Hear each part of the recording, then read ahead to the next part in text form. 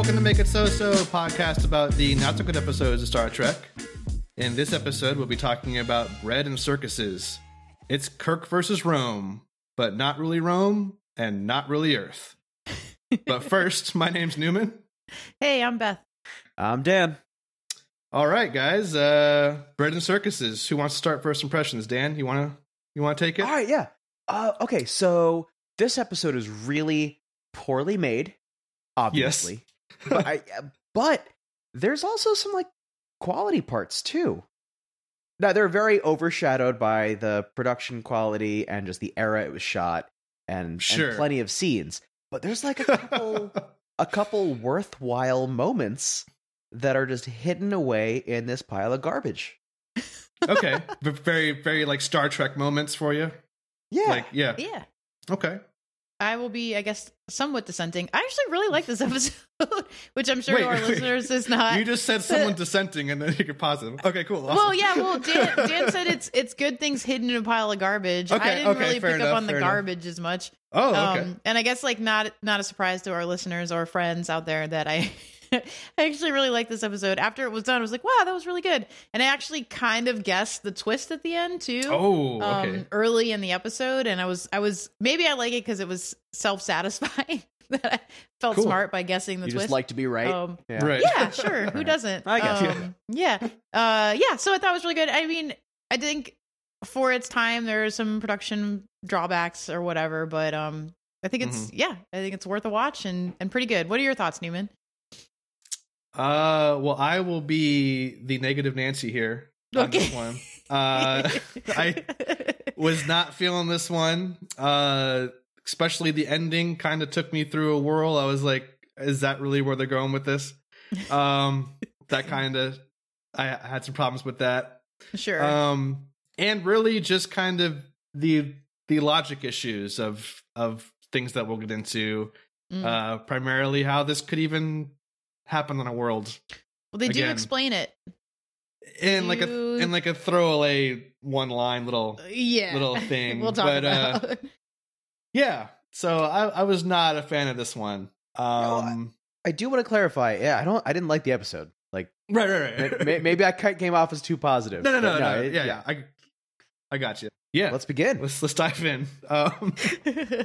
So the Enterprise is looking for a it's funny. Like a lot of our episodes start off with them looking for a wrecked ship. Like that just seems like a very common Star Trek premise. Is like we're looking for a wrecked ship of some sort. Rescue missions. Yeah, exactly. So are you saying that all the worst episodes start with a rescue mission? Is that what you're saying? Maybe that's exactly what I'm saying. Okay, drawing parallels. So while go ahead. No. So they're looking for the SS Beagle, which if I see here has been gone now for 6 years. I think is what they say. Yeah. So, and Kirk's wearing his awesome green shirt. He's green. That is what I wanted to ask about. Oh. Yeah. Okay. I kind of love it, but I don't understand it. It's like weird. It's like a formal robe. Yeah. So like if you had to wear a robe to a dinner party, right? I think this would be it. It looks like, to be up with the fashion times, like a ballerina wrap yoga top. If any of our listeners understand what that means. Sure. So it's like a top that wraps around in the front, but has a deep V on both sides, and it's very sweatery. And it looks like the end of it, if you can imagine, they normally wear their insignia like on their chest. I can't remember if it's right or left, but they put the insignia on the wrap piece. So it's like his what would be like a comm badge. Yeah, it looks kind of like a belt, and it's like it is navel. Yeah, he has a cool like belt badge type thing. Yeah, it's very strange. And it's green too, which is not like one of the non-standard colors. So Dan actually turned to me and was like, do their uniforms always look like that? That's like the like Sunday alternate Kirk outfit that you see. I feel like he was off duty but got called to the bridge or something. Yeah. All right. But yeah, I do not know the like specifics of the purpose of the green. It might be that. It might be like a semi relaxing kind of thing. Sure. You know? It's like Riker's blue puffy shirt. Exactly. Yeah. Although I'm pretty sure everyone else is in uniform though. Like yes, I believe so. Yeah. He might have been in the captain's quarters, just hanging out. And during this opening scene, I noticed something too that I hadn't noticed before. Speaking of costumes, is Uhura has this like, it looks like a tiny old timey microphone sticking out of her ear. Yep. Yeah. And I hadn't talked about that last episode, I think. Oh, did we? Oh, I forgot. Anyways, I didn't recognize it in that episode, but I definitely did in this one. So that was fun. Oh yeah, no, that's her funny little like, comm station, like what earpiece, Bluetooth, whatever it does thing for her. Like, oh yeah, it's pretty good. It's pretty good. Awesome. But they're way too big and kind of heavy, so they droop. Yeah. Exactly. Yeah. Right. So it's good stuff. Were the original Apple AirBuds the original? Exactly. Yeah. Right. Except they don't cost $50. Yeah. But whatever. All right. So now we found that there's no evidence of people on this wrecked ship. Right. And that there's a nearby planet that trajectory suggests they probably made it to. Right. Which has a very funny, non-imaginative name, 8924. I don't know, like, is there a significance Planet 4, System 8924, or something like that. Haven't they all had names in other episodes? Everything has had a name in Star Trek except this planet. So I don't know if Starfleet just was busy and they were just like, oh, we'll catalog that later or something. But I just thought that was funny, like kind of lazy writing. Also, if the planet had a name and was cataloged, wouldn't Starfleet have know more about what was going on the planet? Like, it seemed like everything was a surprise. That's true.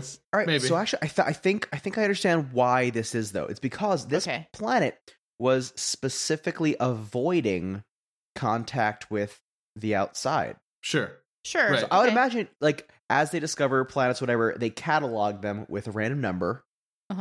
And maybe, a name comes after contact. After and, contact. Communication. Oh, yeah. That's so possible.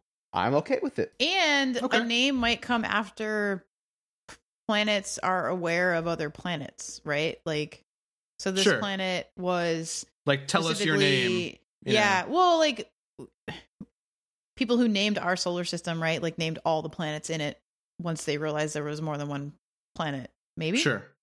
So good you point. know what I mean? Like like this planet, I think, was specifically trying to stay away from having any outside contact with other planets. Like, they were trying not to be as technologically developed in order to do that. So they maybe once they learn of other planets will choose a name for themselves, I guess. So that could be one reason too. Anyways, fair enough. All right. So small detail. So they do the whole like scan of like, hey, let's do the cursor research on this place, and shockingly, it's just like Earth, just like every other episode. I didn't write it down, but did you guys pick up the name of the principle or law that governs like Earth-like planets? Like, I looked it up. Hodgkins. Hodgkins. I don't know. Hodgepodge law. Of laws of parallel evolution, something like that. Development. Parallel like Earth development is that's the throwaway. That's how they explain how the planet is so much like Earth. Yeah, and but I looked it up. Not a real law. Okay. Not a real person. Good to know. Yeah. And here's where my problems start with the episode, because even though there's this theory, it's like, what are the chances that like, and we haven't even gotten to like the real like. We're still in like the 45-second opening. Right. But it's just like, okay, this looks a little bit too much like Earth to the whole reason I brought that up is because Kirk seems to be fighting that. Yes. Like, Spock is like, hey, wow, this is like shockingly like Earth. Right. And then Kirk is like, well, it is like Earth in some ways, but in others it's different. And then Spock throws out some more facts of like, no, it's like exactly the same composition of whatever. And the air is the same, the oxygen level is the same. Yeah. Kirk is still just like, it's not that close. But like, it doesn't go anywhere. I don't know why he's fighting the it's like Earth comparison. Well, maybe he's foreshadowing what's to come. Like, so the comparison is that this society is like an older society that once existed on Earth, yet not like how the society is today. So maybe but he doesn't know that. Oh, like, this is their true. first, like, hey, Captain, this is what's going on with this place. You subscribe to your past theory that Kirk always knows what's going on, but pretends not to. No, okay, for this episode, it's all meta. Okay, yeah. I think most of the characters seriously meta are talking to the audience watching the episode of Star Trek. Like, I think this is Kirk addressing how many times we've run into an Earth-like planet. Yeah. He's just it's possible. Nah, it's not that close. And Spock is like, no, it's exactly. He's like, it's just not close. Move on. I think it's for us. It's not for Spock and Bose and all them. You could be right. I declare that I am. That's funny. So Uhura catches a transmission, which they call video. Yes. Primitive. I guess they're video. They're shocked at the labeling of it as video, right? Because don't they have video also? I was gonna say, like, their view screens that they use. It would make sense if they had a new word for whatever replaces video, but they don't. I don't know, because they still call it the view screen. You know, it's like I thought that was funny. So essentially, it's the local news, yes. like about this gladiatorial fight. Where they have these live battles to the death. Yeah. And they recognize one of the crew members is killed in this video. Yeah. Right? Mm-hmm. Am I right? Yeah? Yeah. Yes. That guy's name was... Something Harrison. Yes, Harrison. Thank you. Oh, wait, hang on. I can pull it up. Yeah. So, that was a dense opening. Yeah. A lot happened. So much. I will say that I did appreciate that their ship was called the Beagle. The Darwin, because that was Darwin's ship, so I have a feeling that's where that came from. Yeah. Oh, nice. Okay, did not Darwin's ship that took him to the Galapagos, I believe. Is that right? Okay, yeah. Sweet. Yeah. That's cool. Anyways, I appreciated that. Oh, William B. Harrison. Okay, the guy that was killed in the video. Okay. Anyways, so that's the opening. Yep. What happens next? So I believe Act 1 starts with do they just agree to beam down? Oh no. It right. Like opens with them, I think, beaming down. Yeah, it's a landing party. Spock, McCoy, and Kirk. Yep. Once again, go to the planet. That trifecta. And like, like, I guess I never really knew this when I was younger, but like, this show really seems to rely a lot less on supporting characters than like just those main three. Like, it's really about those three always. It seems. Yeah, right. I think. Yeah. I think that's something that Next Generation did a lot better. Like much they better. had the cast was much larger, and they tried to develop a lot more of the characters, even the more minor ones like Worf and Geordi and stuff like that. Yeah, while these three were beamed down, if the entire rest of the ship blew up, like the show would still go on. It would be fine. Right. Yeah. Yeah. So they're walking, and they immediately get ambushed and captured by the Children of the Sun. They run into the Sweatpants Mafia. Oh my goodness. They're all wearing like the costumes in sweats. This one. Yeah, I was like, why do they look like they're all at a boxing gym? Yeah. Like they're all just in gray on and they gray all have the same like combos. Like you know, like $5 sweatshirt company, like little like chain link logo on like under the but that's because they're isn't slaves. That symbolism? Right, because they're slaves. Yeah, right. I just thought that was very like nicely printed for slaves. Now the head of this party of ex-slaves that captures runaways. Them. Right. His name is Flavius Maximus. Yes, and they all have guns. Yes, they have, machine guns. For an episode. Weird. For an episode that relies on ancient Rome, there are a surprising amount of machine guns in this episode. There are. Very machine gun heavy. And they're all the same gun, too. Did you notice that? Oh, like, no, I didn't. Has the same gun. It's like there's no variance on the entire planet. Well, I read, actually, that those guns were specifically chosen because you wanted to portray that they were, had like the damage of a machine gun. So they'd be recognizable as a machine gun. But they specifically chose ones that were not in the US. Oh, okay. Or used by the US or something. So it would look like a gun that isn't recognizable, but is still a machine gun. Okay. Huh. So that was actually intentional. Yeah. Fair enough. Yeah. That's cool. Okay. Assuming That's cool. The internet is true. All right. So we know it now is. Flavius brings the three of them to their leader, Septimus. Yes. An aging bald guy. The old wise man. Basically begging the master Septimus to be able to kill them. Yes. Right. It's like, come on, just let me shoot him. Yeah. Kill him. Well, doesn't he? Because he thinks that they're part of the Roman. He thinks guard. they're Romans. Yeah, exactly. Right, exactly. Yeah. He sees their uniforms as like, oh, this is some type of new Roman Imperial Guard or something. And like, exactly. No, that's not us. Yeah. Oh. Which actually, you know what? The Star Trek outfits could with the flowery sleeves and stuff could kind of pass maybe as like Roman or maybe more like Greek. I guess I don't know, but yeah, maybe because they do have like gold frilly exactly a little bit. Yeah, right.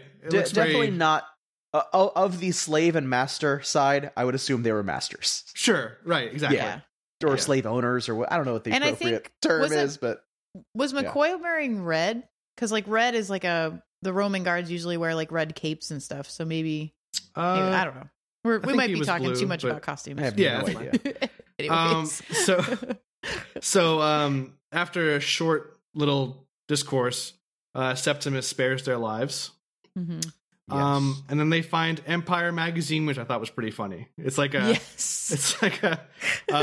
Times Weekly, but instead of Time magazine, it's Roman version of Time magazine. And they're obsessed with this ad for like Jupiter 8. They mention that like over and over again. And it's Jupiter 8 and Mars toothpaste. Yeah. I think what they're obsessed with is the fact that this society shouldn't have any knowledge of other planets or other things outside of their solar system. So the fact that they have a car company called Jupiter 8, a pesticide company called Mars, whatever, like those things, they're like, why would that be the case? Because they shouldn't know this stuff. Do they ever explain that, though? No, they specifically said they were named after gods.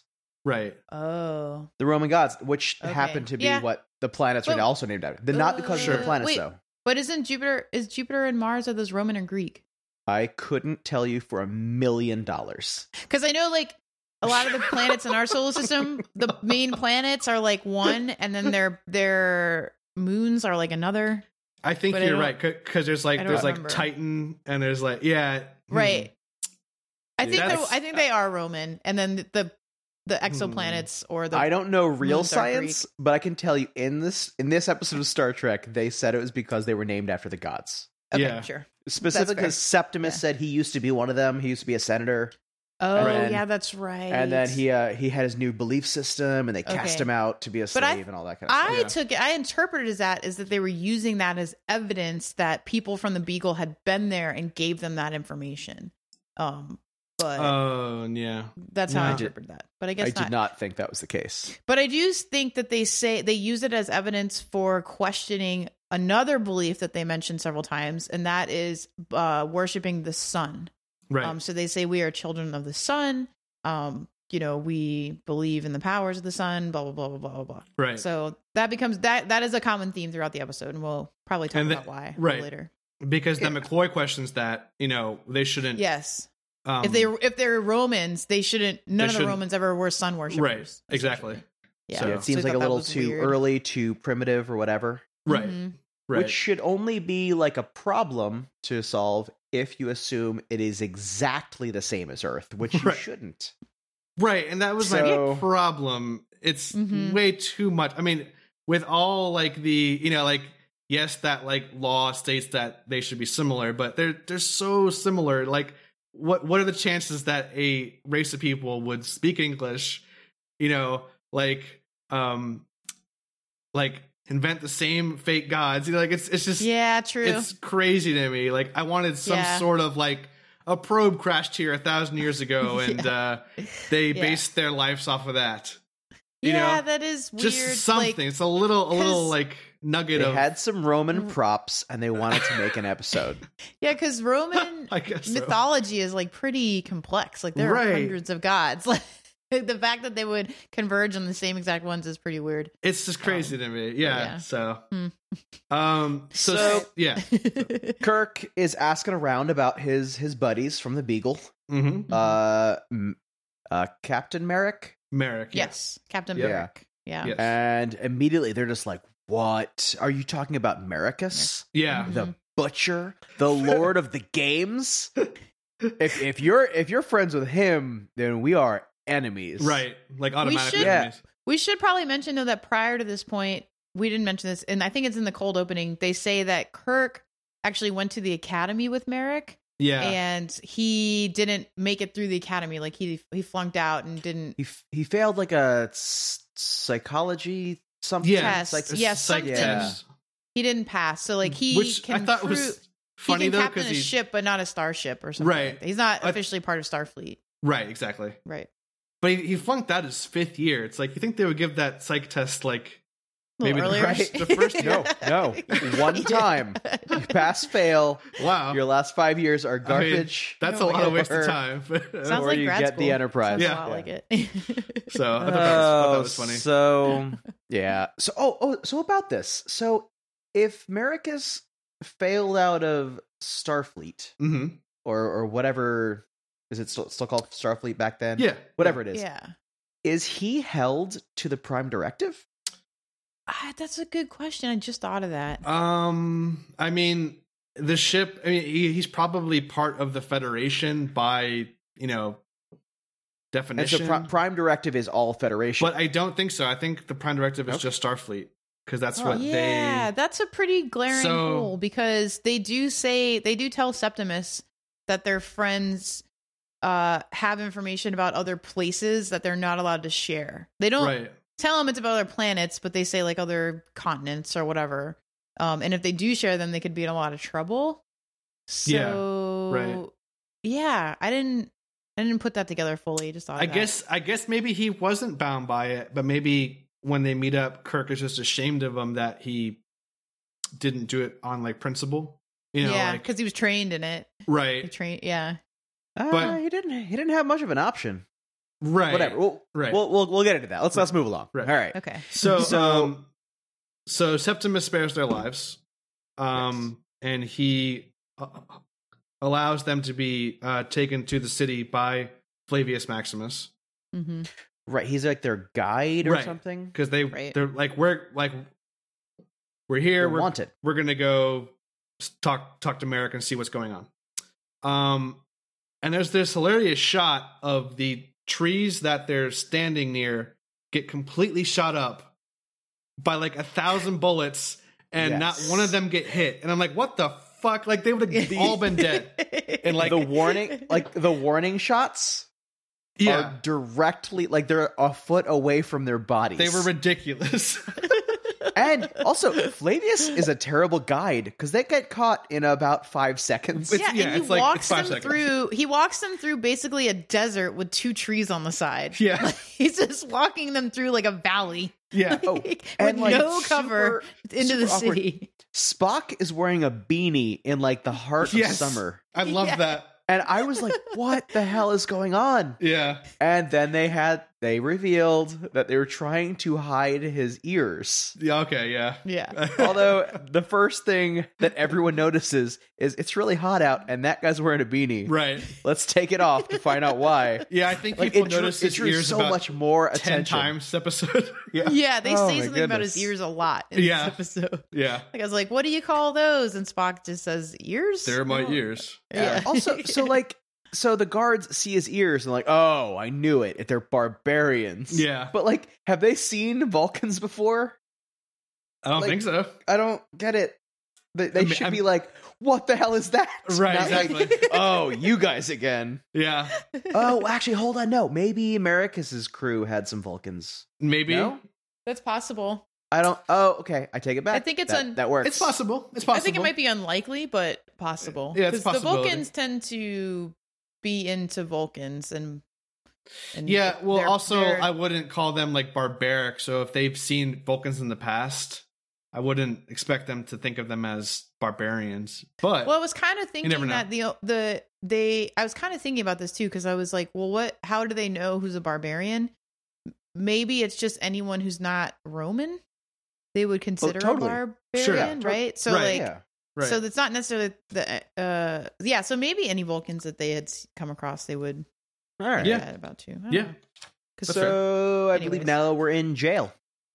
We are. We arrive in Act 2. They are in jail. Spock and Bones get sassy. They do get sassy. I love this. They're like legitimately kind of mean to each other in this episode. There was some banter earlier that we didn't cover, where they're basically yelling at each other. Yeah.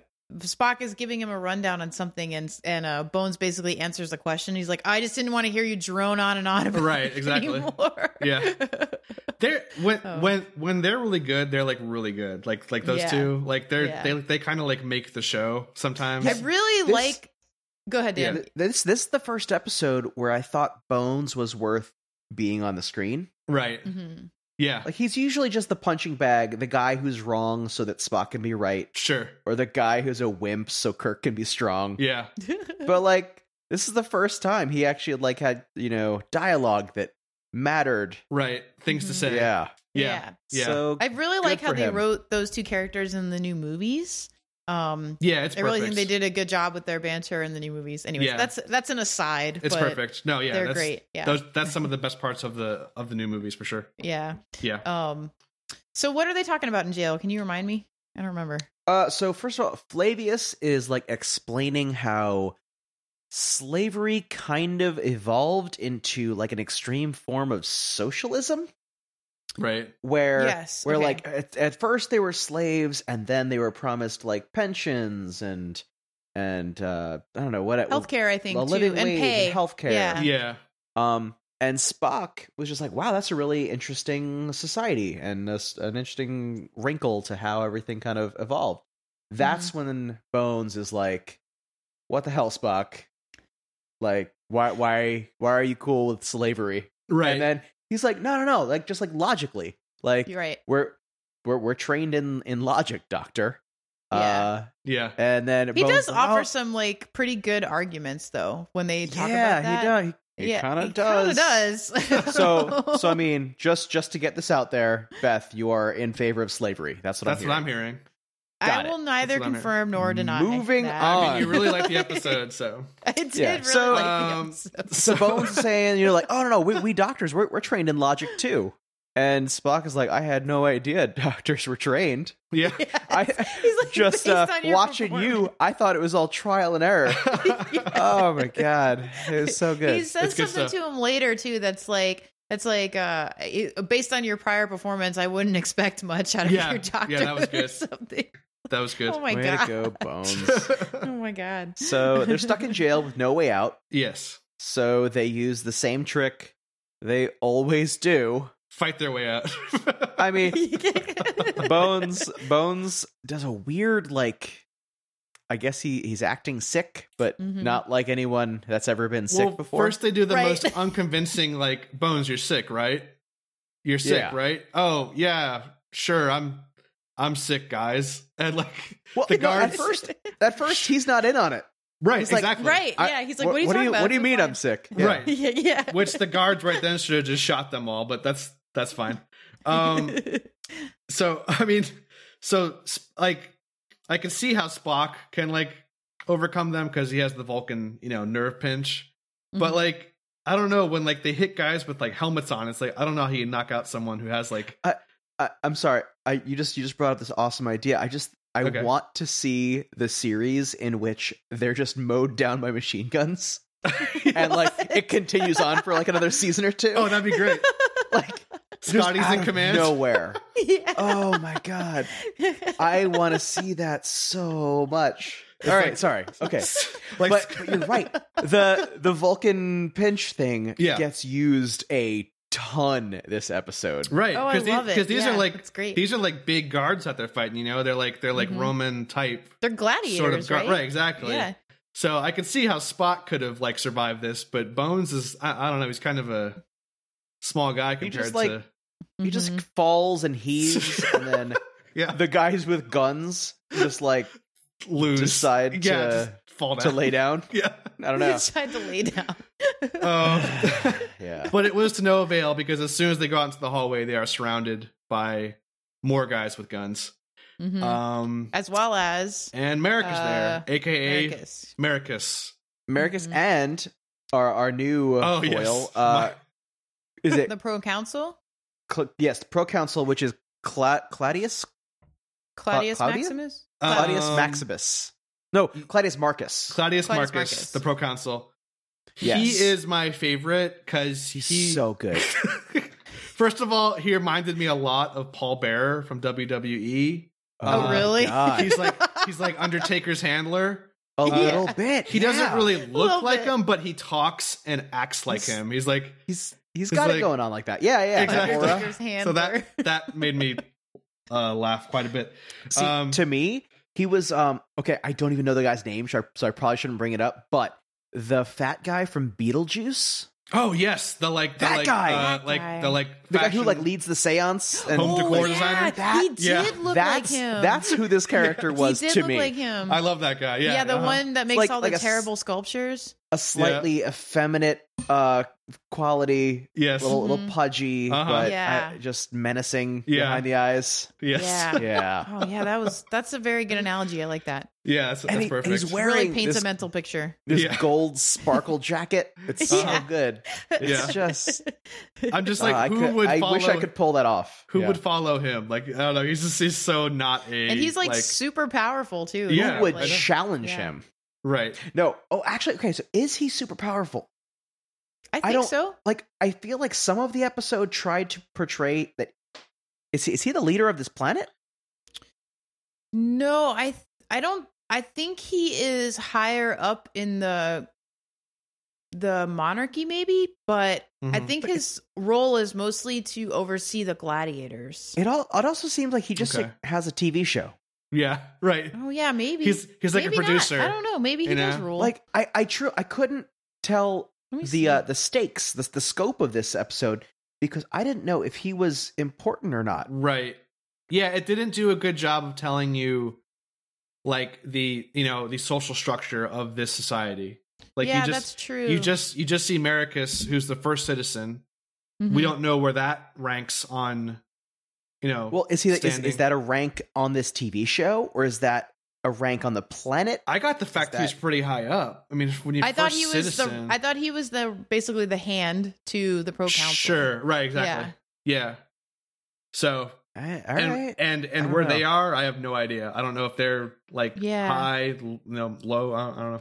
I don't know why I assumed this, but I thought that they were maybe like under a king or council, but like a senator. No, maybe not a senator because the other guy was a senator, Septimus. I don't know. I'm guessing. Sorry, everyone. I don't know. Move along. I don't know. Yeah. Well, I mean, that's fine. That's their bad for not telling us what's happening. Yeah, true. So I believe this is where Merrick kind of explains his position to Kirk. Yeah. Like, hey, we got hit by some meteors and we stopped for like materials or something, some kind of metal, I think. Right. Yeah. And then the Proconsul just hijacked him. They just said, "No, you guys can't leave." I'm not really sure what I think so. I think Mericus says it that he was convinced that helping the planet stay secret was the most beneficial thing to do. Yes. But I took issue with that because it's like, well, I mean, then you're just betraying all of your crew and essentially. Oh no, it definitely led to the death. It led to the death of most of his crew. Right. Yeah. Which is a pretty shitty thing to do. But I think that maybe he came to that conclusion that keeping it a secret was best after he realized that his crew wasn't going to get out either way. Like I think he made that decision based on the fact that like, he didn't see an alternative for anyone, and he figured like, well, maybe my crew can live here. I don't know. I don't think he was doing it fully maliciously. I'm viewing it as he was totally trapped. Yes. Right. And he only says he made that decision because he's trying to like save face to Kirk. Okay. But he was totally trapped, and that kind of jives with what happens later. So that's because he makes a few comments where he's like, you can tell that I think he regrets, or at least reconsider that decision. Yeah, I think so. Yeah. That's fair. So at this point, once again, we're talking about their society, and like Claudius is saying, we've done this for a bajillion years, and we have a certain way about us, and we don't want interference from whatever. And Spock is like very interested. Once again, he's kind of in favor of their way of doing stuff. Again, he makes like some very logical arguments about it. Yeah. So Bones is kind of pointing out like, hey, so hold on. Like the American way is not the right way. You want slavery? Right. And he points out like, 6 million died in the First World War and 11 in the second and 37 in the third. Right. Which I don't even know if those numbers are accurate, but there was no World War III, but not the third one. No, I know that, Newman. Thanks. No, I think that's pretty accurate to World War II. I'm not so sure about one, but yeah. Okay. But yeah, he basically says something like, this is a highly ordered society where there are clear divisions and people know their roles. And because of that, they are able to avoid a lot of the death and destruction that comes with revolution by suppressing them and making them slaves. But at what price, though? Right. That's what Bones' argument is, for sure. I'm with Bones all the way here, personally. I don't know, man. No, I'm kidding. I know. So Claudius wants Kirk to bring his crew down a couple at a time. Yeah. So he can basically enslave them. Right. I'm assuming he wanted society to either fight on the TV show or to go into society. Right. Now, I would like to say he did say that the whole reason he wanted a couple people at a time is that he specifically said, oh yeah, I'm sure if you just sent down 100 people with phasers, you could wipe out all of our armies. Right. Which I don't understand how that would be the case. I mean, those machine guns worked plenty well. They worked fine, right? And I've never seen a phaser be anything better than a gun. Maybe he doesn't know. Maybe he's like, I've heard about your phasers, and like maybe he's never seen a phaser that's actually like in action. Oh, did they not trust Captain Merrick with phasers? Right. So he didn't have any? Maybe. Oh, I would imagine he didn't have them because I think that he didn't have like communicators and stuff. So I think they either confiscated them or he didn't have them. Or he's also not Starfleet, so right. Maybe they didn't have. He might not have weapons. But he had a ship. Yeah, how do they not have like communicators? Yeah, maybe they had communicators, but they might not have had weapons. I don't know. Maybe Merrick chose to never bring that stuff down. That's also true. Oh. Yeah, that's possible. Maybe he was like, this might influence their, or they might, might make it worse. They might use this in a very bad way. Yeah, that's true. To kill a lot of people. He doesn't seem like a guy with a whole lot of foresight to me, though. No, he does not. No. So, I don't know about that. And Claudius basically tells Kirk, too, like, regardless of what you decide to do, like, pretty soon they're going to send a party looking for you. And then they'll send another party looking for that party. And then so on and so on and so on. And then eventually all your people are going to be here. Right. So you might as well just send them down like I asked you to. Yeah.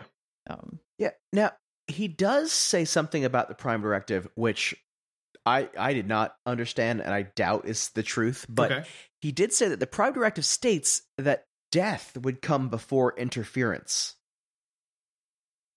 I thought they said that it stated that the penalty for interference was death, which I was like, wow, that seems harsh. In terms of Starfleet penalty? Yeah. Okay, now this just might be what his interpretation that Merrick told him about, but yeah, he said like, I know all about your Prime Directive, and Spock confirms it. Yeah. He goes, isn't that correct? Like, the penalty is death? And Spock goes, yes. And then Bones yells at him. He's like, why do you have to be so honest? I mean, the Prime Directive has changed from this series to Next Gen. They did, like, refine it a little bit. Mm-hmm. This one, I had not heard of, like, a penalty like that for getting involved in that way. Yeah, me neither. And I kind of assumed that this New Earth and the Federation probably didn't have capital punishment, I would assume. Yeah, right. Exactly. They didn't even have like money, So I just thought that was an odd. That was weird. I just thought it was odd. Yeah, I totally missed that. I totally missed. That's why I don't think it was a punishment. I think it was like if you had the opportunity, to die or interfere, you should choose death. Oh wow. Okay. That's how I picked up on it, but I guess we didn't hear it. That's well probably talk about it. More fair comparison. Yeah. So Claudius gives Kirk the communicator and says, "All right, send those bitches down." Right. And he super slyly says, "Hey, Scotty, code green. I'm out." And code green, everything's fine. Kirk out. For someone who talks really slow, Kirk spoke really fast there, and did a very good job. You could tell that was a lot of effort for Shatner. Oh yeah, he put a lot of work into that because he's notorious for not knowing any of his lines. So yeah. So code green is like something is really going wrong. Code green don't interfere. There's a big problem, but as of right now, don't get involved. Right, exactly. Yeah. Which they take a whole 3-minute monologue from Scotty to explain to the viewers. So this is the only part of the episode that I was just like, "Oh, are you?" That serious? Part was horrible. Oh, it was bad. It was like Scotty's only lines in the whole thing, and he's literally just exposition. He's just talking to the camera, basically saying, something like, "Oh, that was a code green." So I've explicitly been told that something's wrong, but I can't interfere. Okay, so the next thing that I'm going to do.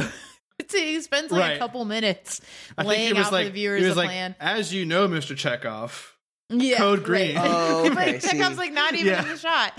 Right, exactly. Yeah. I thought that was hilarious. But that's the thing. So he was told not to interfere, and his first response is, "All right, I'm not going to interfere much." Yeah. Oh, he interferes. But I'm gonna do something. Yeah, I'm gonna shut off power to the planet. Right. Yeah. And he's like, I would be so pissed off if I was Kirk. Yeah. No, but it ends up. I told you, man. Stay out of it. It totally helps them, but it's just he completely shut down the network of the entire planet. So I thought that was. There's also hilarious. Some cursory evidence about this point in the episode too, where you can start to hear that Merrick has some reservations, or maybe is on Kirk's side, but can't reveal that because he would be so compromised and probably be killed. Because he says something like, Claudia says something to him like, "Oh, well, Merrick was a captain was a ship captain, so you should have this information too." Or, "I know ship captains because I know Merrick." And Merrick does say something. He's like, "Well, he's not just a ship captain; he's a starship captain." Right, saying that I am not as cool as this kid. He definitely knows more than I do. So you can kind of sense some of Merrick's reservation in just the I think it's really well written, and he acts it pretty well by dropping these little nuggets of doubt in the viewer's mind. So sure. Anyways, that happens around this time in the episode as well. Yeah. So now we're at the TV show. We're at the show, which this scene. Okay, yeah, go ahead. Did you guys catch the name of the show? No, I didn't. The name of this show is You Name the Winner. Okay. Oh yeah, you're right. Okay. In a fight to the death, the audience does not name the winner. See, I was confused unless there was some kind of voting or something like American Idol, but I didn't see any of that. Right. Well, that's where I was confused, was because was it really to the death? Because with a name like that. Oh, it totally was. Okay. Because in the first transmission they got, a guy just gets stabbed to death. You're right. Oh, That's true. But go ahead. Okay, but just the way they were fighting, it almost seems like the first one into submission. Then the audience is votes on you should kill him or not. Exactly, mercy or Is that how it worked in the actual gladiator games? Does anyone know? I'm not sure. As a person that has seen the Russell Crowe Gladiator, I would like to say that's really the question I was asking. Right. Plenty of people died, but no, in the case that someone was disabled or disarmed or whatever, then you would request final approval, thumbs up, thumbs down. Right.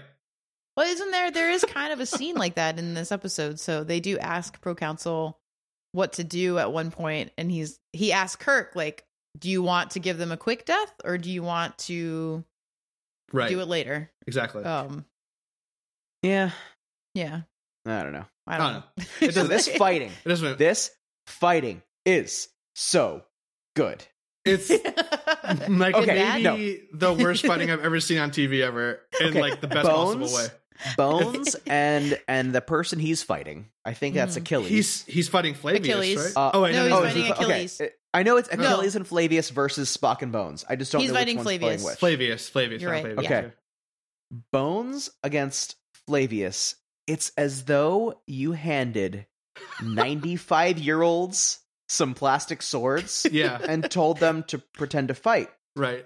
At the same speed, at the same everything. Like, they don't get within like 3 feet of each other. No, they don't. And the shields? They hunch and they just like they kind of like skulk around a little bit, and like they raise their sword, they lower it, right. And like nothing. And meanwhile, Spock's like just kicking the shit out of the other guy. Now, Spock's fight, I don't know if it's just in comparison, but that looks like legit. Yeah. It's like an awesome, like choreographed, like almost looks like a real fight.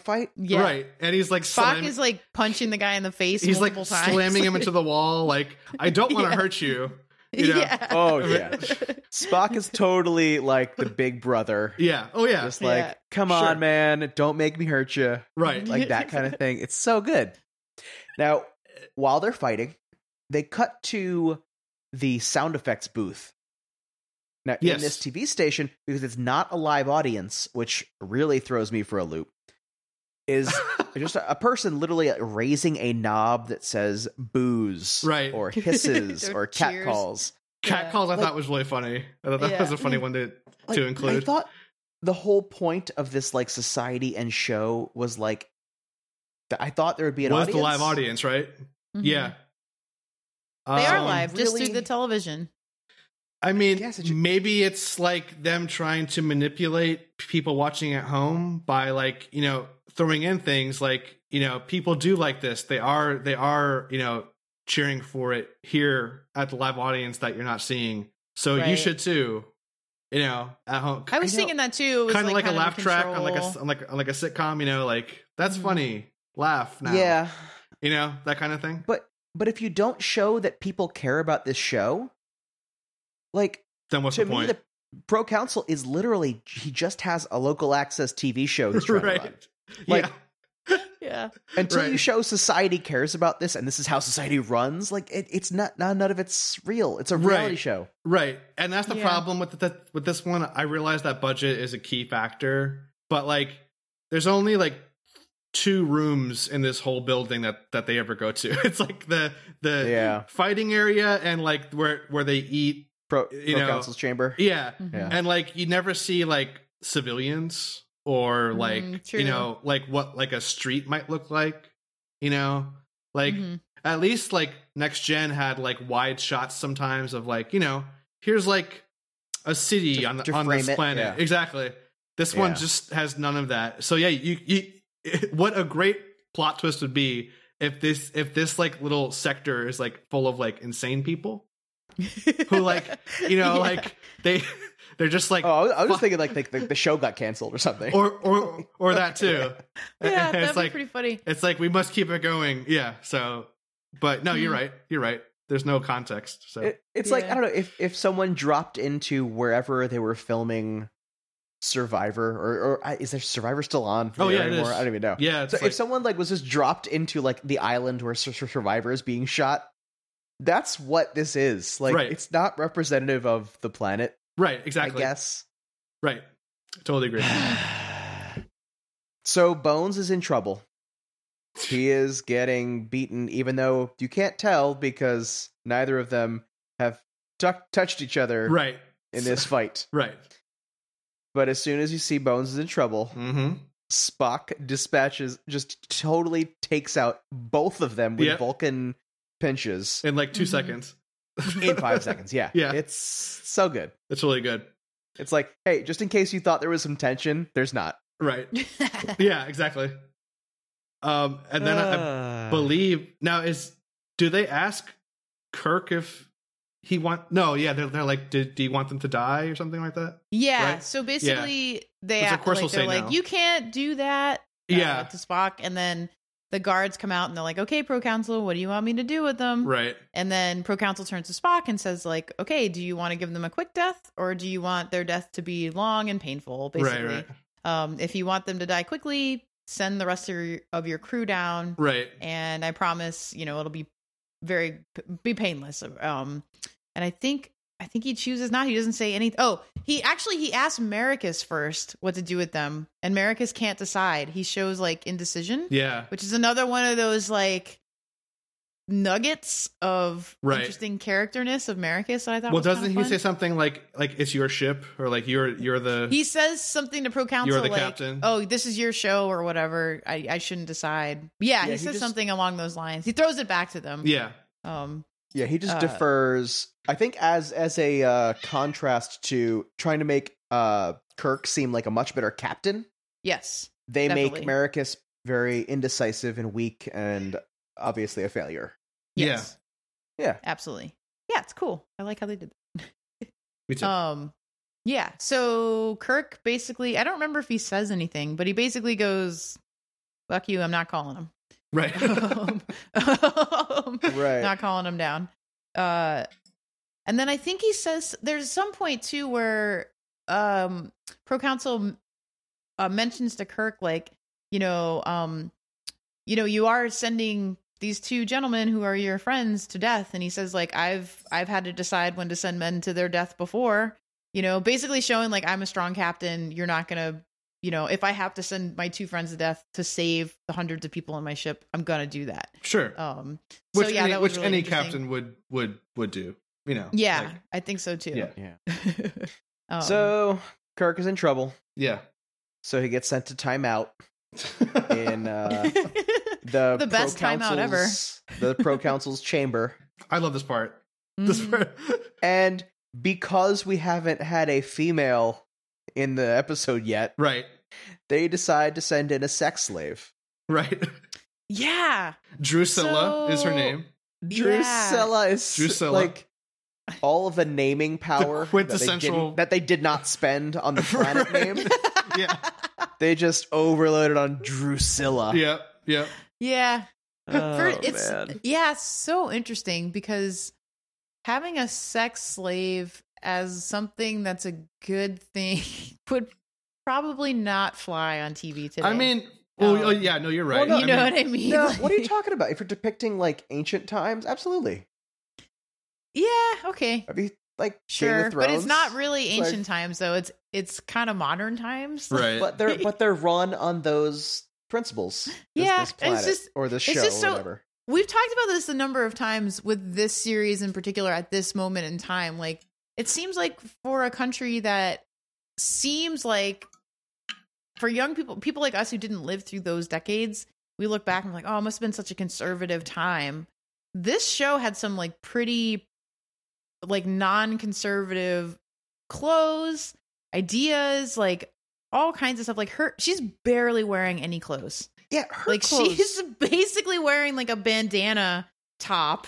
Yeah, with nothing in between. It's sexy because of the amount of cloth, but in no way is it sexy by the positioning or where it is. No, it doesn't fit well. Gold triangles that show her like ribs, right? But it's weird.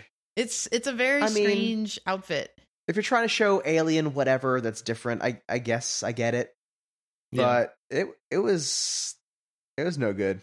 She's basically in about as much clothing as Princess Leia's bikini. It's like, a very tiny amount, which I thought was just strange for being on TV like in the 60s, but yeah, I suppose that I am wrong because No, I lived through that time. So now, all right, so Drusilla ends this scene by saying, "Command me." Yeah, to Kirk, which obviously leads to him having sex with her. Whatever. But he does. do they though? For a moment. Do they have sex? I think so. You think so? Absolutely. Because unquestionably, he does kind of hesitate. He's like, I'm kind of not into sex slavery. You know what I mean? Like, you're basically a prostitute. I'm not really into that. But she's like, no, it's good. And he's like, okay, you convinced me. Yeah, he's against it for a couple seconds. Yeah. The only thing that made me think that they did not was when he wakes up, she's not there. So I was just like, true. Did he refuse her and she left? But you're probably right. I mean, this is I don't know. They go to commercial with them kissing. So it's like, they probably did. So, okay. At the end of the scene, so she says, command me. As in this is gonna happen right now, right? And he looks behind it. He looks over his shoulder directly into the camera, and then just turns right back around and moves towards her. Yeah, it's as though he's saying get a load of this to us, because once again, this is the meta episode of Star Trek. You really think so? Maybe you could be right. It didn't make any sense for him to be looking for any one or thing. That's true. Yeah. I thought that was funny. That was I know that wasn't the intent, but yeah, it's the thing that makes the most sense to me. Right. Sure. You rewound that little clip 10 times too, and he's like, I think he just looked in. Oh, really? I couldn't. It's a really and it good was not like a glance. Yeah, it was like hey everyone, he spent some time there. I'm about to be in the sex slave business. I'm about to bone this slave. So now we're back in jail. Yes. Now I have to say, this scene is pretty touching. It is. This is the best scene I've seen in the original series. Yeah. Same here. And this is helps to confirm the Spock Kirk lovers relationship. Hard. Absolutely. Absolutely. This is very good evidence for that Spock is totally in love with Kirk. Yeah. And vice versa. And maybe McCoy too. Yeah, I think so. No, McCoy's third wheel. Yeah, he's left out. He might want in, but he knows he's never going to be part of that. That's a true bond. Yeah, but it starts with Spock just trying to find, to no real success, a weak point in the jail bars. Mm-hmm. Right. As Bones is apologizing, yes. Right. Yes. And Spock's really strong, so I could see where that could be a valid, thing that Spock could do. Yeah. Yeah. Testing bolts and whatnot. Exactly. So Bones starts to talk to him, and he basically is trying to thank him for saving his life in the arena. And of course, Spock is just talking all about logic. He goes, well, even though I don't think you're a very good doctor, logically, it would not be good for the ship if we didn't have a doctor, essentially. So trying to chalk it up to we're not really friends. I'm just doing the most logical thing that I could do. Right. So McCoy gets, really frustrated with him and basically says Spock, you're being kind of an ass. Yeah. Telling him, you are half human. You actually do have feelings as much as you say you don't. Right. Well, he specifically says you pointy-eared hobgoblin. Yes. Yeah. I'm trying to thank you. Yeah. And then Bones has his big touching speech. Yeah. So immediately he goes from thank you for saving my life to some deep cutting criticism insults. Right. Yeah. Spock, you're afraid of living. Yeah. Just one more day you might slip up. You wouldn't know what to do with a warm, genuine, decent feeling. And then Spock with a really a knowing look just says, "Really, Doctor?"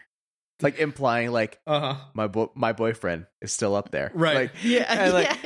And then Bones he knows immediately. Yeah. I'm worried about Jim too. I know. It was crazy. So good. Yeah. It's so good. If it weren't for Bones' turnaround from I'm trying to thank you for saving my life to God damn it, Spock, you're a terrible person, all that. Yeah. If they skipped out that first part, that would have been oh man, emotion and character depth. Mm-hmm. All right. It was good. I thought this was a good, interesting it was scene. a really touching kind of scene that you just did not really see in that show. Or at least from what we've seen. Like that's especially between like those two characters. Yeah, you know? Like and just like Spock kind of has like almost like a glisten of a tear in his eye, like almost, and he like turns to the screen. Like, yeah, it's quite touching. I was like, okay, this is a moment. This is like a yeah. But I also like it because Spock does not specifically confirm. Sure, like you're right. I am afraid of whatever. Like no, just really Like I liked it. I liked it. Absolutely. So we're back in Proconsul's chamber. Kirk wakes up. Yes, we are. And he's like, "Hey, Proconsul, besides oddly watching me sleep as I wake up, why did you give me a whore?" And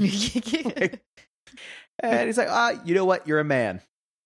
And I owe you that. I'm going to give you one last night as a man. Right. It's like, all right, I guess I could buy that, but it's just he definitely emphasizes a couple times like how important that it is that he's a man. That I was like, all right, we get it. Right. Well, also I didn't men know are great. Why. So like it's revealed that like, okay, Kirk's gonna die, you know. But like, why would the Proconsul give him like his personal like lady whore? You know what I mean? I'm trying to rationalize it, and it seems like masculinity runs this planet. Yeah. So I could see that as an honorable gesture, if that's a real thing. Like, okay, I don't know. Yeah, maybe. Okay, yeah. Is that the only woman that we ever see on the planet? Yeah, I think so. Wow. Yeah, I'm pretty sure. Could be a casting thing. Maybe they didn't want to. They didn't want to cast a second sex slave, so they just cast one. Right. But yes, I think she's the only female, aside from Uhura, that is in the entire episode. Right. Oh, that's not true. There's one or two like cave females, but they don't say anything. Oh yeah, okay. Or very early when they find septic. Yeah, you're right. You're right. But they basically are serving the men. So you know. Gotcha. Yeah. So now we're back on TV. Back on TV. I think Kirk is due to be executed. Yep. With just looks kind of lame. He's just like, okay, just stand here. I'm just gonna slice your head off. Could you puff out your chest so we could puncture into it more easily? Right. Yeah.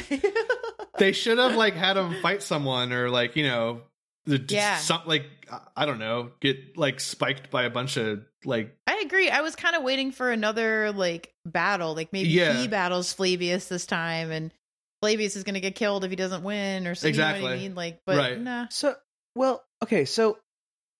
correct me if I'm wrong, but the guy that is hired to execute Kirk, his name is also Claudius Marcus, the same name as the Proconsul. Really?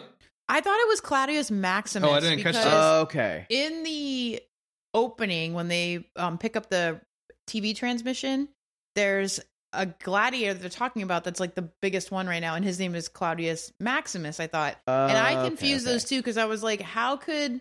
They said that was from a couple days ago, and I was like, how could they be the same people? Because... Right. Anyways, it was very confusing. But I think they're both Claudius. You know, popular name in Rome, you know what I'm saying? Sure. Claudius. Yes. Sure. So I believe this is where Scotty comes back into the equation. Or not. Oh yeah. Isn't this when he orders the I don't remember what if Flavius or that happens first, but either way, it's about the same time. Okay. Well, so yes. So Kirk's about to get killed with the boring chop of the sword, and Scotty says, you know, okay, target their power centers, and he seems to shut down the whole city, if not the world. Right. Which it's way to go, Code Green. Right. Yeah. And it's kind of like he was never told to do this. He was never given a time. So it really works out that. Yeah. Well, okay, I was thinking about that. I think maybe they're watching the TV show. Oh. Okay, that's a great point. That would make a lot of sense. Yeah. But they don't show that, though, do they? I don't know. I just know that Uhura could pick up the TV show earlier on. But it doesn't really jive, because if they're watching the TV show and like Bones is like about to be killed, I would imagine they would have interfered then. That's true. Yeah, good point. Maybe they just figured that, okay, Spock is there, he'll handle it. Because I think if they only have one shot, you should probably hold off for the captain. You know what I mean? Rather than the doctor. As much as we love Bones. I love it. Yeah. Logical. Yeah, it's cold. Yeah, that's you know. Although the doctor is probably skill-wise more valuable, I think, to the rest of the hold on. Yeah. So, Chekhov shutting the power down, does that help? It does, in any way? Because Kirk immediately, if I recall this correctly, Kirk immediately dives out the way. No. Flavius jumps in. Oh, that's right, and gets shot. And he attacks the executioner. That's right. And is mowed down by machine guns at close range. Yeah. I love it. Yeah, that's the only time the machine guns at close range actually down anyone, work. Though. Yeah, so, yeah, right. So that's right. I forgot about that. Okay. So Chekhov's breaking of Code Green I don't think it did anything. Well, it was supposed to would demonstrate... Flavius have done that if the lights didn't go out? I say no.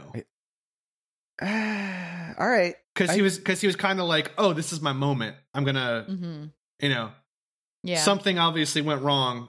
I'm gonna try my escape now. I guess I could. Yeah. I mean, either way, it doesn't work out for him because he gets killed. So. Oh yeah, he gets very killed. Well, kind of. I mean, Kirk does escape, right, with an Uzi. He has gun now. Yeah. Yeah. So now we're in like the hallway of the jail. Mm-hmm. He shoots the door lock on the jail cell, which he doesn't really do anything. It just it doesn't the door just comes open. It was open the whole time. That's really bad special effects because he just shoots the air and it's broken now. That's fine now. And then right when they're all about to get mowed down, Merrick, aka Mericus, stabs the proconsul, right? In the back. No, I thought it was the other. No, proconsul stabs Mericus. Oh, but Mericus. Oh, I'm sorry. Mericus throws the communicator. Yes.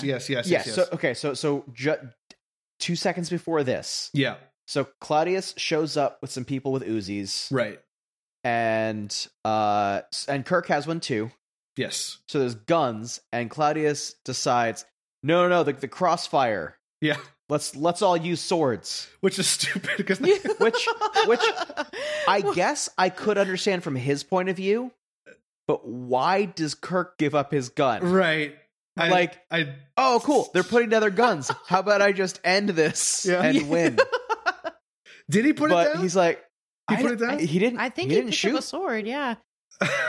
That's amazing.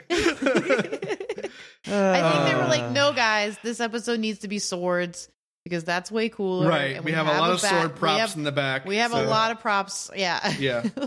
So Mericus is helping Kirk, and that's why I believe the proconsul Claudius Marcus stabs him with a pocket knife. Yes. It is tiny. That's right. And Merrick goes down like the man he's been all episode. Yeah. Right. And he's dead within a couple seconds. Yes. So he tosses them the comm badge. Yeah. After he tells Scotty hey, he lock tells in Scotty on the position Yep. of this comm badge and beam us out. Yep. Mm-hmm. So Scotty takes directions from anybody as long as they're holding the comm badge. Absolutely. Yeah. Right. I'm fine with that. Okay. Yeah. All right. Why not? So, Mericus kind of dies kind of like a hero, he's helped save him, I think it was redeeming. He redeems himself. Yeah. Well, yeah. But the proconsul definitely lives to see another day, and that's true. No, that. I'm sure nothing changed about their society as a result of this. He's still right roaming around. Oh, I don't know. I'm sorry. I'm really sorry. Amazing. It hurt coming out. All right, so that's the title of our next podcast, Roaming Around. Roaming around. It's all about ancient Rome. I believe in this ultra rapid wrap up. Yes. We're now back on the ship. We're back on the bridge. Yep. Having abandoned this planet. Mm-hmm. Yeah, I guess they're gone. And with I believe some of Merrick's crew is still there. Yeah, I think so. I don't think they they didn't say they all died. No. And I guess what's funny about this episode too is it's kind of like a a zero-sum game. Like, them being there really did nothing except get more people killed. Like, they didn't change the society in any way. No, I like it. Right, because the bad guy lives, and like they didn't rescue any of the survivors. And so basically, they can just file a report on what happened to the beagle. That's all that they gained. Mission failed. I mean, like there's you know, they ruined a TV show and got Maricus killed. Right. Yeah. The end. That's it. Yep. Yeah. So we're back on. Oh, go ahead. Yeah. So sorry. So we're back on the ship, and here comes like the big reveal. That I'm sure other viewers would have guessed as well. So I think they're explaining the idea of this parallel evolution of both an Earth-like planet, and Scotty says something, or sorry, Bones says something that's like, yeah, but I still don't understand one thing. Like, the Romans were never sun worshippers, right? And then Uhura, because she's a smart lady, chimes in and says, "Oh, they don't mean sun like the celestial body. They mean SON, like the Christian sun, like the second coming of like the coming of Jesus, kind of, which." Basically, like, you know, ended the Roman Empire. So this is the turning of a new leaf of ending this version of the Roman Empire. Right. I was like, oh, okay. Right. This society had already had their Christ. Right. Which is crazy to me. Go ahead. Uhura said she figured it out because the proconsul was like trying to like mock the belief in the sun and the all that, but he couldn't do it. And it's because they're talking about the Son of God. Right. Like, this episode, like, it's written as though Christianity is the one true answer. Right. Mm-hmm. Which seems kind of non-Star Trek-y to me. I agree. I just situated in the time. In the context of the time the TV show was made, that's just the way I saw it. Like, oh yeah, totally. You know what I mean? Like, sure, no one cared. I mean, yeah. I mean, when JFK was elected, people were like, "Oh my God, he's Catholic." Oh, right, exactly. You know what I mean? Like, people were really into Christianity. Right. No, you're right.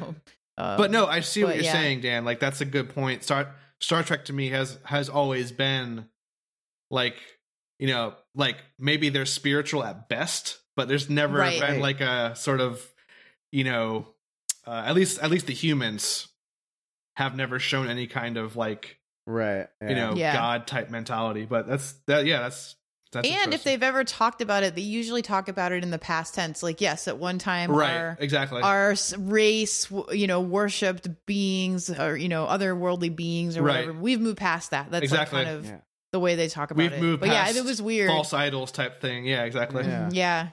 Unless they were really just talking about it as like a historical perspective. So like, you know, believing that Jesus or Christ was an actual person who existed and like, you know, united people in love and peace and all of those sorts of things. So maybe it's like a parallel to that.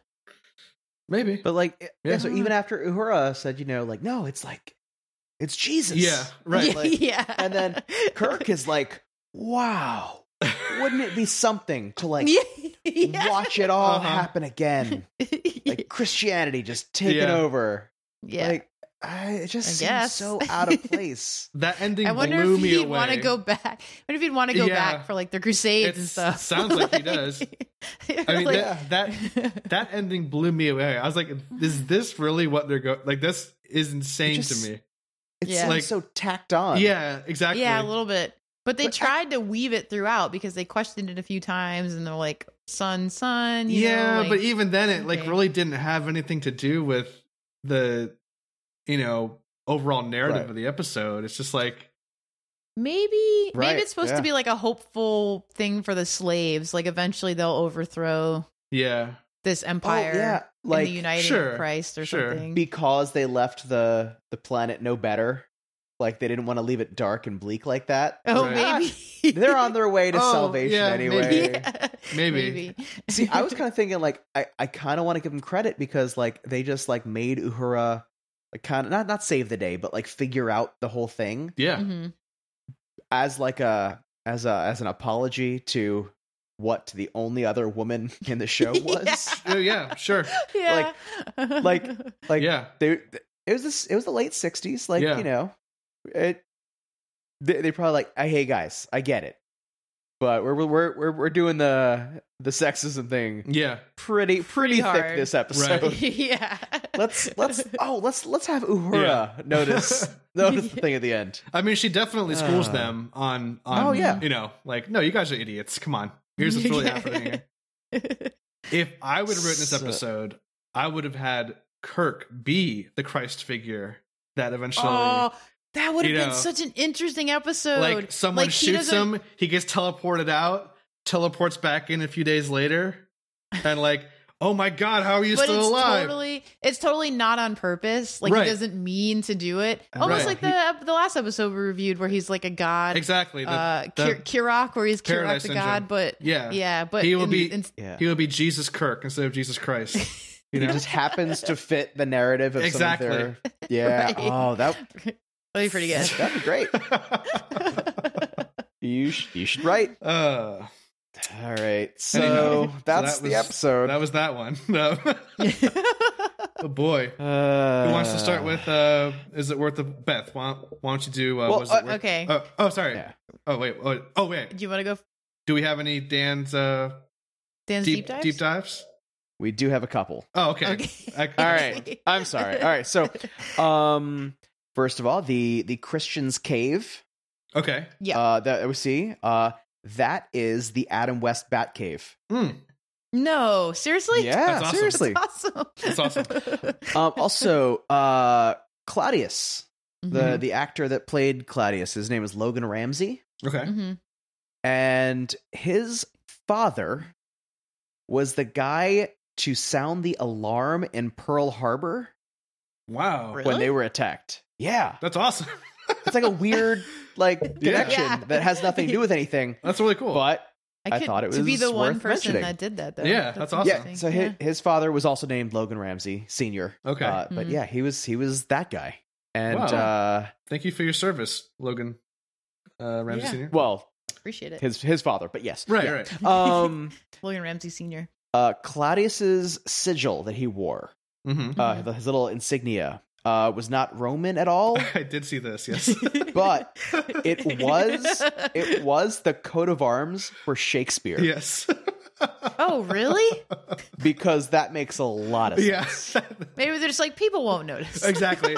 That had to be just total like laziness in their part. Like, okay, yeah, it's like, go in the prop room, find a badge, In the 60s, they didn't know that the internet was going to mean nerds were going to pour over every frame. Exactly. Or maybe I've mentioned this before too, but I think maybe some of that had to do with them knowing that the resolution on the video wasn't very good. So like, no one will be able to see it anyways. So, but now that things have been digitally remastered and stuff, like you can see all the detail. Mm-hmm. Like it definitely looks like the gold foil on the officers' uniforms looks like it's like hot glued on there. Oh, like, yeah. It does not look good at all. It is, yeah. And Spock's ear makeup, you can really see the like paint on there. It's like a different color. Yeah. Yeah. But yeah, so I give him a little leeway on that, but it's still funny. Sure. It makes for some interesting deep dives, that's for sure. Yeah. The only other things, slave number 3. Okay. Obviously. Was played by Gil Perkins, who played one of the villains, Bluebeard, in the Adam West Batman as well. Oh, wow. Now I got this from moviebeards.com, a site dedicated to the study and catalog of beards in television and film. Wow.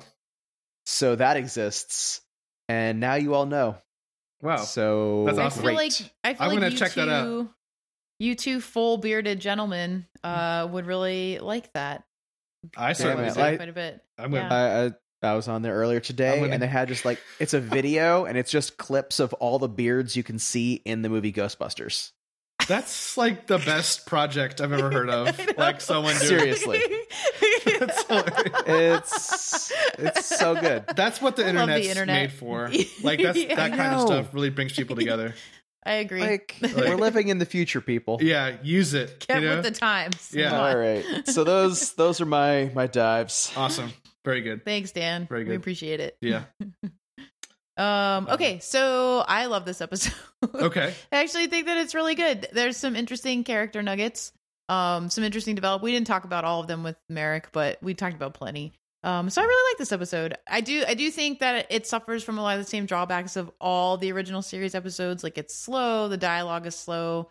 You know, at points it can feel like it's dragging, but yeah, I think it's worth the voyage. I liked it. Okay. So, yeah. Newman? I will. Yeah, gosh, man.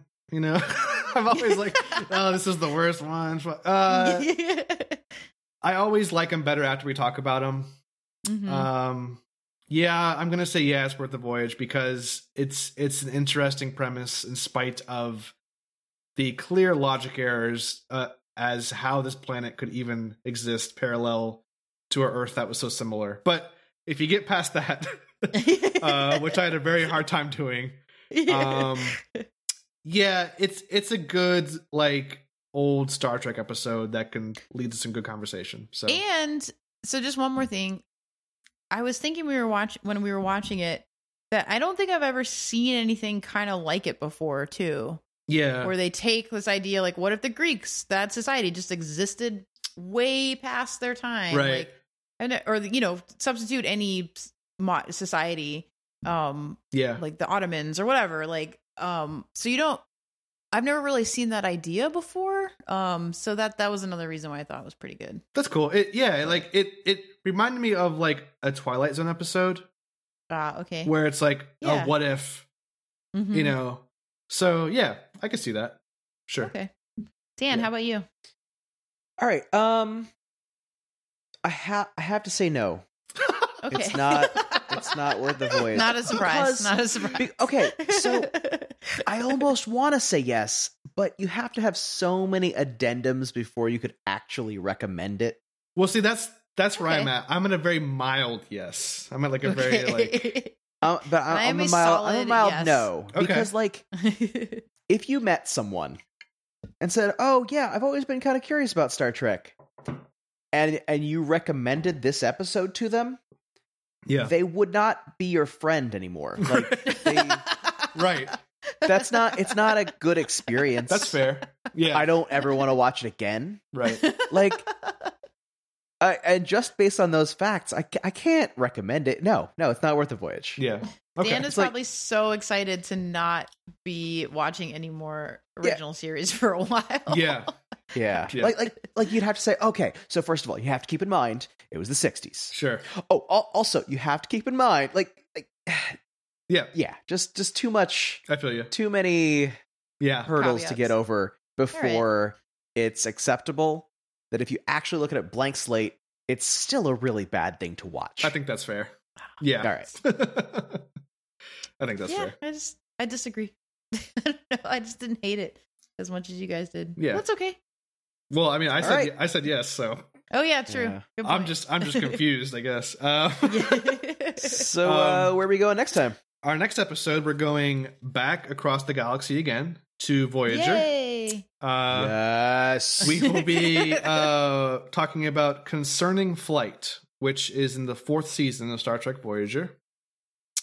Just have to point out that it involves a holographic Leonardo da Vinci and Captain Janeway trying to escape a planet, and I'll leave it at that one. I'm so excited. How many seasons did Voyager go? 7. Oh my god! Yeah, 7 full-length seasons. Yep. I was surprised when you said 4. Yep. Oh my goodness! Yeah, I've been watching a lot of Voyager because of this podcast, and there's some real bad ones. There's some good ones too, but there's some real bad ones. So, oh man, this is one of those. I miss Janeway. Well, yeah, we haven't talked about Janeway in a while. Well, you are going to get a lot of her in this one, so. Janeway boils my blood. Yeah, I'm just like the anger keeps me going through the episode. I was thinking the other day that I really need to break up some of this podcast watching with good Star Trek watching, because I'm like, now it's not. It's I used to be. Whenever I was at home doing anything and I had downtime, I always had Star Trek on. And now I only watch it for the podcast. And I'm just like, Oh yeah, no, because I haven't broken it up with good Star Trek, and I really need to do that so I can like get back to what I know it can be. Oh yeah, like I've been like for every bad one that we watch, I've probably watched like 4 or 5 good ones to kind of like really keep that good taste of it, you know, with me. That's kind of like essential for me. I gotta do that. Yeah, exactly. Nope. Dan, poor Dan. This is all he's seen. But it's all right. We'll expose you to some good stuff. One day. Mm-hmm. We'll have a few specials where we actually do good ones. So we'll get there. Okay. What will I be able to tell? No, it's fine. No, just okay. Hopefully. Anyways, follow us at Make It So Cast on Twitter. You can email us at makeitsosopodcast@gmail.com. That's right. Yep. Yes, all right. Or you can find us at our home on the web at www.makeitsosopodcast.com. And please send us content. Please, anything. Like anything. Just like a one-word email, like hello, just to, let us know that you're out there. That'd be great. Begging. Just So, with that being said, thanks for listening. We did it. All right. And we'll see you next time. Bye. Bye.